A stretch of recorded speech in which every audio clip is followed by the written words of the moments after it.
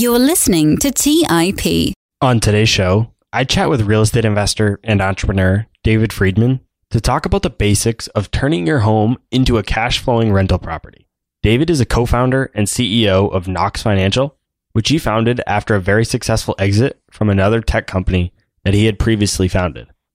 What we cover in today's episode is something that I'm actually doing myself currently, and it's a strategy that I think is a great way for people to get started with rental properties if they're looking for a low down payment option and don't want a house hack. So without further delay, let's get right into this week's episode with David Friedman. You're listening to Real Estate Investing by the Investors Podcast Network, where your host, Robert Leonard, interviews successful investors from various real estate investing niches to help educate you on your real estate investing journey.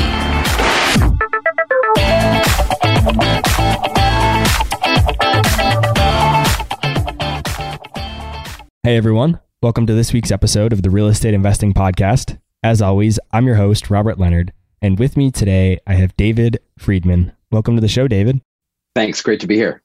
Before we dive into the main topic for today's show, tell us a bit about yourself and how you got to where you are today. I'm a guy who's been in fintech and real estate tech most of my career. I grew up in New York and moved to Boston for college and grad school. And then about 16 years ago, I launched my first tech company, which was a software company building software for real estate brokerages. So that was my entree into the real estate tech world. I ran that company for a dozen years and sold it to a private equity firm in 2016. So that was a pretty successful arc for everybody around. And while we were doing that, I really got deep experience in the data side of real estate and the real estate market, a bunch of adjacent industries, mortgage, insurance, et cetera. And from that experience and a bunch of the data work we did, one of the senior executives there, Spencer, and I teamed up after that sale to launch Knox, which is my current company. So that's sort of the quick and dirty on my career. So today, we're going to dive into how people can turn their primary residence into an investment property. You mentioned Knox Financial. I know that's what you guys are doing with your company now. And it's a strategy that I actually recommend to a lot of people for them to do it themselves before I heard about what you're doing with Knox. So please explain what it means to turn a primary residence into an investment property and why this might even be a good idea. So I'll tell a personal story, and it's part of the reason Knox exists. So I lived in a condo in the south end of Boston for 10 years. It was the first home I ever bought. When I bought it, I put $100,000 down on a $500,000 property. And gosh, I had some of the best times in my 20s in that condo. It was a 2-bed, 1-bath, and I had great roommates along the way. And eventually I met my wife, and we didn't fit into it. We had too much stuff between the two of us. So we decided we'd go buy a home. And we did. And I went to put that home on the market. And I looked at the return I was about to make on this investment, which was my home for 10 years. And I said, this is my best investment. Why would I sell my best investment? What kind of an investing idiot sells their best investment? And not only that, but at the time I had every bit of confidence that that property was going to continue to appreciate. And I started to think about all the things I had to do in order to turn that home into an investment. And it gave me a headache. And by the way, as I mentioned a moment ago, I was running a real estate tech company at the time. And I talked to realtors and people in the real estate world every day. So I knew how to do it. It's just such a headache. So I sold it. 4 years later, the new owners sold the home for $200,000 more than I had sold it to them for. And I looked at that. I said, oh my God, somebody stole $200,000 from me. That's my money. What was younger me stealing from older me, younger, more naive David. And so I told this story to all sorts of people. And almost everybody had the same story. And the older they were, the more their response to me was something like, listen, kid, I owned this home in Brooklyn in 84 and I sold it for $250,000. I thought I was stealing money from the buyer. It's worth $3 million now. So your little $200,000 is chump change. So the answer is that everybody looks back at their first home and says, well, geez, if I had held that today, my standard of living would be different. I'd be in a different tax bracket. So it's an obvious opportunity. And more people took advantage of it, there'd be a lot more wealth creation. When might it not be a good idea? What are some of the downsides of this strategy?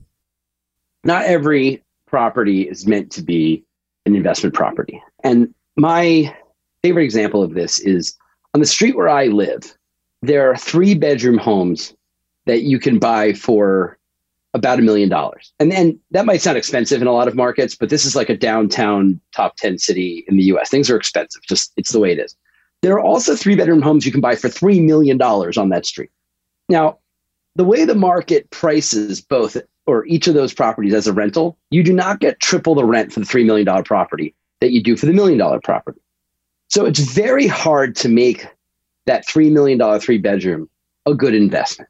Now, that $1 million 3-bed is a fantastic investment, and the numbers work incredibly well. So you got to run the numbers and make sure that they line up for you and help you meet your investment goals. So on your website, you have 3 different scenarios: somebody who's moving, someone who's retiring, and someone who's a landlord.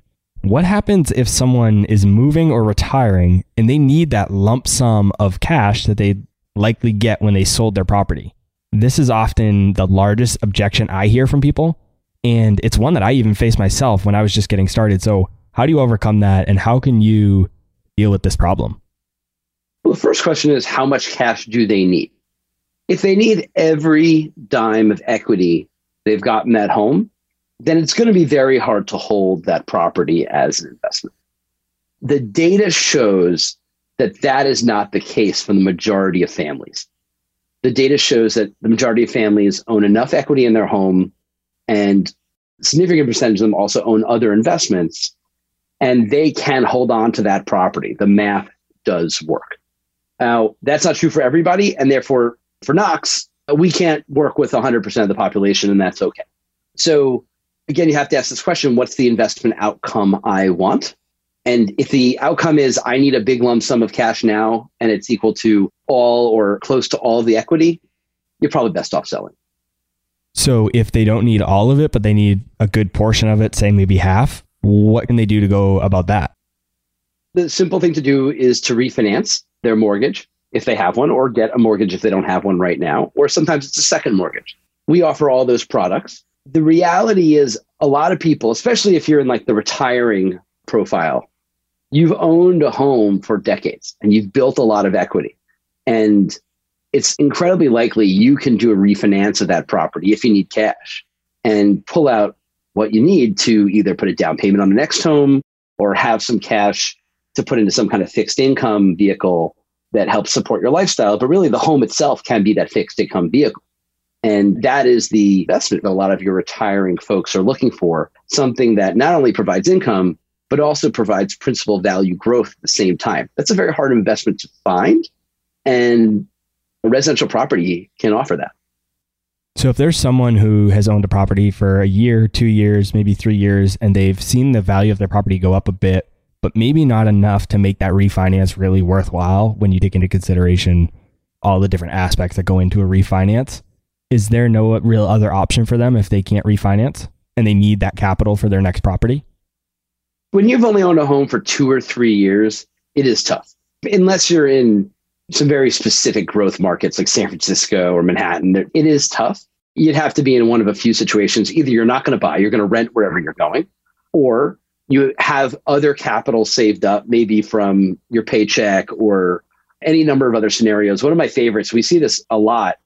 There'll be an individual who's owned a home for 1 or 2 years, and they get engaged to another individual who's owned a home for a while. We'll actually do an analysis of each property, and we'll say, we think the better investment is to hold on to this one. So they sell one versus the other, and that sale is their down payment for the home they're both moving into, and they keep one of them. We've also had the situation where 2 people are getting married and they've each owned a home for a dozen years, and they're in just like this great position. They're going to have a little portfolio of property and they're going to buy a new home. We do see that. So how about somebody who maybe has enough equity, but when they refinance now, because of the higher loan amount, their monthly payment has increased. And so now it doesn't really make sense as an investment. Maybe it's negative cash flow. The return numbers just really aren't good. So it's not really worth it. What are their choices? So there's math you can run, and this is something we do for people all the time. It's actually a button in our software we can run for people, which is, what is the maximum refi I can do and still be cash flow positive? So you can figure out what that is and say, all right, is this enough money for me to have the cash I need for the next stage in life? Now, negative cash flow is not necessarily a problem. If you've got a property that's growing in value by $30,000 a year and it's costing you $3,000 a year in cash flow, that's an investment a lot of people would like. I would happily pay you $3,000 a year for an investment that's going up in value $30,000 a year. That's an easy trade-off, right? So you might look at your income and say, do I have $300 a month, to continue this example, to cover that loss, that cash loss? Now, that same property is very likely paying down the mortgage to the tune of about $300 a month. So the cash is not in your wallet and you can't use it to go to the movies. Not like anybody's going to the movies right now anyway, but you know what I mean? But what you're really doing is it's coming out of your pocket. It's going to pay down your mortgage. Another option in this case is to look at different types of mortgages. So sometimes your 5 and 10-year notes have lower interest rates, and interest-only product is also super interesting. Right now, you can find 10-year interest-only rates that are really low. And again, you're not writing that principal amount every month. So maybe you keep that mortgage for 5 or 7 years and the rent creeps up maybe 2 or 3% a year. 5 years from now, you do a real bigger refi with more rent on the place. And then you get in a 30-year note that you're going to hold for a long period of time. So you can cut your expenses by not paying principal for a few years. Do you recommend that people, specifically investors, take on or hold a property with negative cash flow and, making that up with appreciation? Because I hear from a lot of investors that that's not necessarily a great strategy to implement. So I'm curious your opinion on that. I think it's a great strategy for the right property and for the right owner. We are very much a long investment company. So not paying principal is a little risky if you're not planning on holding that investment for a long period of time. It does add a layer of risk, you might say. Now, I could also argue that there's no difference between that risk and taking that exact same note and then every month putting a few $100s in a bank account, right? There's no difference. And I'm a big fan of that strategy because I could not just put it in a bank account, but I could put it in some kind of an investment vehicle, even a T-bill that pays me some amount of money, as opposed to having the bank hold that principal and then it makes me no money. So I don't consider it super risky, but what I think is risky is trying to make a real estate investment and assuming a short timeline. If you are in that mover profile, as you mentioned on our website, with people who are moving, and we generally consider those folks earlier in their lives. So you're moving for any given reason. Maybe you're getting married, you're having a kid, you've got a new job, you name it. And you want to hold on to that property. You're not going to retire. You're not going to need access to that investment for decades. And that's how you should be thinking about your strategy. Not, I'm going to hold this home for 3 or 4 or 5 years most of the time. Now, if I might add one more thing, there are lots of folks who call us and say, I can't, nobody's making offers on my property for what I think it's worth. My realtor wants me to make another price reduction. And I think even though it's going to be negative cash flow for me, I'm going to make an extra $50,000 or $100,000 when I sell it when the market looks better. Now, in that strategy, a little bit of negative cash flow would be a fine thing. So how does this strategy that we've been talking about work with a house hack of a 2, 3, or even 4 unit property? It works very similarly. What we see is 2 scenarios. One is you'll have a young person or a young couple who buys a 2 or 3 family. They live in it for a while. And basically the other unit or 2 pays their living costs. So they're kind of living there for free, but they're not really making money. And maybe they're living in a 1 or 2 bedroom unit. Now they have a child, maybe 2, and it's time to move to a single family and a yard and a garage and all the nice things, right? And I say, all right, now I'm going to move out of this home. But by the way, this is a working couple, right? So they don't want the full-time job or a job on top of their full-time job. So they say, hey, Knox, would you take over this property for us? So they're moving out of there and they've had net zero living expenses for the entire time they've been there. And they've been saving up for a down payment on their forever house, if you will. And this multifamily's been their starter home. The other scenario, we get a lot of people who have small real estate portfolios, call it 1 or 2 or 3 properties, and a lot of them are multifamilies. It works out very similarly. It's just you've got multiple rents coming in and your expenses are on the overall building, obviously. So let's assume someone decides they do want to give this strategy a try. Give us the 5-step checklist needed to turn their home into a rental property. Step one would be do the math. So pull out your favorite spreadsheet software and figure out your costs. So what does your debt cost you every month? What are your taxes? What's your insurance? Do you have a condo fee? Bear in mind that your insurance is going to go up a little bit. And in a lot of states, your taxes are also going to go up. States like Massachusetts and Vermont have a different tax rate for primary residences than they do for buildings that are rented out. So you have to know what the tax rate's going to be. And places like Vermont, it goes up 3 to 4x. It's unbelievable. So be aware of that and understand your carrying cost. The next part of the math step is figure out what you think you can get for rent. And you don't want to just punch into Zillow. You're going to have to go and find rentals that are similar. Zillow's rental price algorithm is not terrible, but it's not very good either. They're basically doing a derivative on their home valuation, and that's not necessarily accurate. So you got to go find similar rentals that are in the area, find a dozen of them, and take a look at the photos. Decide, is your home similar? Is it nicer, etc. Okay? So now figure out what your profitability looks like. And then if you're going to do a refi, figure out what your new debt cost, your cost of capital is. So that's bullet one. Bullet two is to figure out, how do I want to run this thing? Am I going to be a DIY property investor, or am I going to be the type of property investor who outsources to third parties? If you're going to do that, try to find a bunch of vendors. Now, if you're going to work with Knox, we're all those vendors in one. So that said, you're probably going to need somebody to do maintenance. You're going to need somebody to find you a tenant. You need somebody to collect rent. Sometimes that's the same person who does maintenance. You probably need a lawyer to draw up a lease. If you're going to do a refi, you need a mortgage broker. You're going to need to call an insurance company to get the right insurance policy. And hopefully you've got an accountant who can figure out your taxes. And that's just like the first 4 or 5 vendors. You got to have your stash of people who's going to help you do this.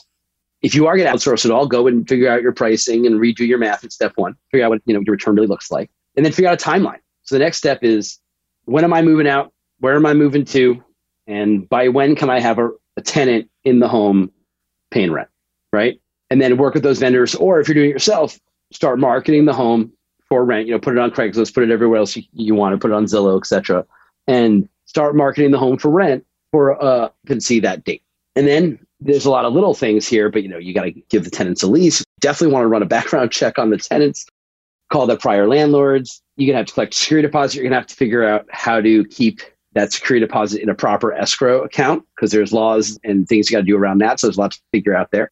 And then move on out. Make sure you know exactly what condition your home is in when you move out. So when somebody moves in and then a few years later they move out, you can walk around and say, well, that crack in that wall wasn't there, and that piece of glass was there, and that light fixture had a cover on it, that kind of thing.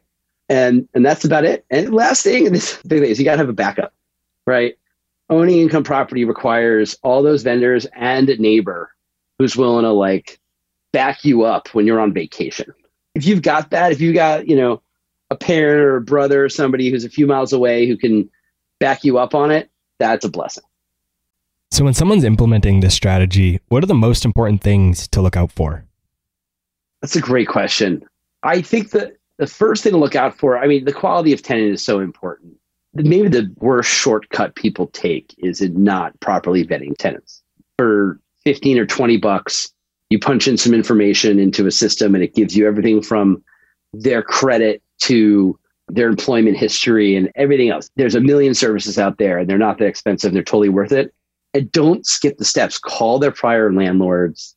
Make sure they were good people. They paid rent on time, etc. The other mistake I see people doing is thinking their home is exactly as it should be when they move out. They miss out on income opportunities. One of my favorite moves is we'll walk into a home and we'll say, oh, if you put up a wall here, wall and a door, that's a bedroom. So the way you lived in your home might not be the optimal way to rent your home. So think about that. You might have a big, beautiful driveway and there's opportunities to rent more parking space. So think about how you optimize the income from the home. That's a mistake we see all the time. We take over portfolios. We often find hundreds or thousands of dollars a month in missed income opportunity in the portfolio.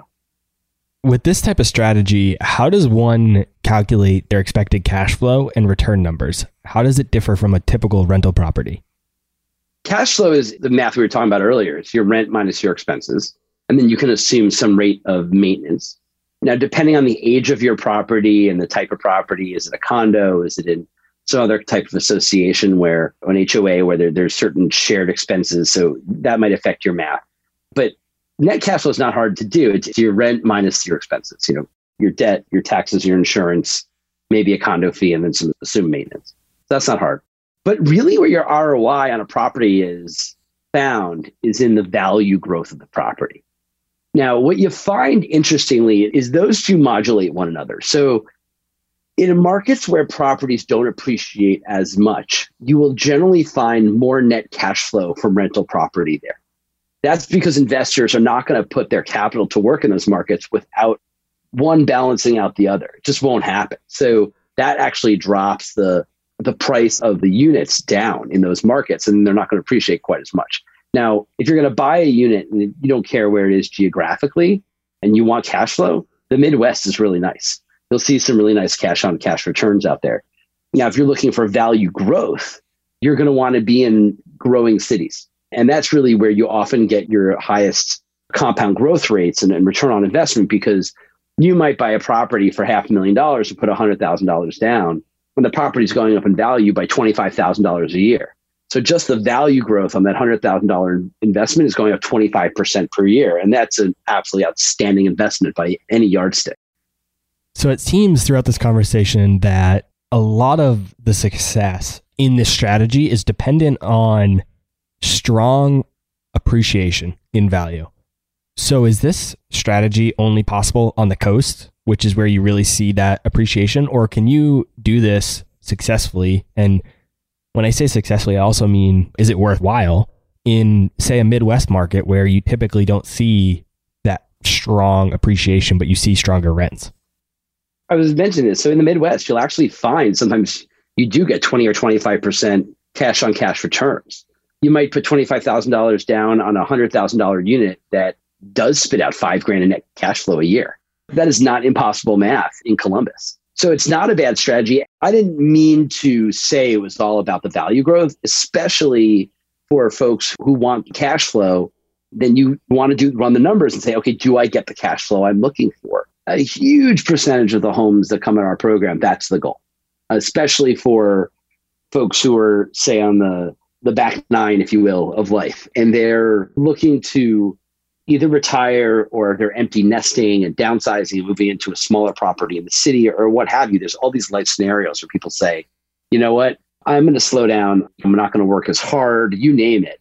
And in a few years or as soon as possible, maybe I want my passive investments to support a certain level of lifestyle. And that's a broader picture because usually it involves a number of investments. In fact, it always should. But real estate can be an incredible investment in that calculus. What's also really interesting about this strategy, and one of the reasons why I like it, is because you can get into it with 3.5%, 5% down. So even if you're talking about some expensive programs or expensive properties, that can still be pretty, a low down payment in comparison to what you'd have to put into if it was 20, 25%, like a traditional rental or investment property would be. So you can do the strategy technically every year. And to your point, you can't refinance. So you're not gonna be able to get all your capital back out. But because your down payment is so much lower, if you buy one for 3.5%, maybe you're able to save some more because instead of putting 20% down, you save that extra 17% or so, 16.5%. So you buy one, live in it for a year, and then move out, buy another one for 3.5% or 5%, and then you can continue to snowball it. One of our earliest customers is this incredibly, I don't know if he's smart or lucky or both, fellow who, those low down payment loans, they're HUD loans, right? So he and his wife bought a 2-family in Massachusetts, and about a year into their ownership, they put 5% down. Just like I wish I had been able to do this when I was buying my first home. Maybe I could have, but I didn't know. Put 5% down. A year later, his wife gets a new job in Utah. And the ROI, the day they put that home in our program, was 51% because he only put 5% down. It's unbelievable. And sure enough, his wife had gotten like a signing bonus for the new job. And they actually went and did it again, like you said, on a home in Utah. And they were a young couple with their young baby. I can only imagine that at some point in the next few years, they'll move into a nicer, bigger house in Utah and do it again. And they're going to start building this portfolio. It's a brilliant strategy, like you said. Yeah, I think it's a great strategy for new investors to get started. So I think this deep dive into the topic is going to be helpful for a lot of people. Like I said, it's one that I used when I was first getting started, It's actually one that I'm going to do right now. I have a property that I own and I'm moving over the next few months. I'm going to be buying another property. Rather than selling it, I'm turning it into a rental. I kind of went into it knowing that, so it's not a big surprise, but nonetheless, I'm still doing the same exact strategy. And I'm actually going to buy a house hack. So I'm continuing on with the same low down payment type investing. So I think this conversation is going to be really good, really helpful for a lot of people that are trying to get into real estate with a relatively small amount of capital upfront. If someone wants to connect with you after this episode, where can they go to find you? Well, the easiest way to find us and make all of this, what sounds like a lot of work, not a lot of work, that's what Knox Financial does. We make this frictionless experience. And you can check out knoxfinancial.com and inquire. If you want to talk to me, just say, hey, I heard Dave on the podcast. I'd love to chat with Dave. And that message will definitely find its way to me. Awesome. I'll be sure to put a link to Knox Financial's website and all the resources you have on the site in the show notes, so everybody listening today can go check it out. David, thanks so much for your time. I really appreciate it. Well, thank you. This has been great. All right, guys. That's all I had for this week's episode of Real Estate Investing. I'll see you again next week. Thank you for listening to TIP. To access our show notes, courses, or forums, go to theinvestorspodcast.com. This show is for entertainment purposes only. Before making any decisions, consult a professional. This show is copyrighted by the Investors Podcast Network. Written permissions must be granted before syndication or rebroadcasting.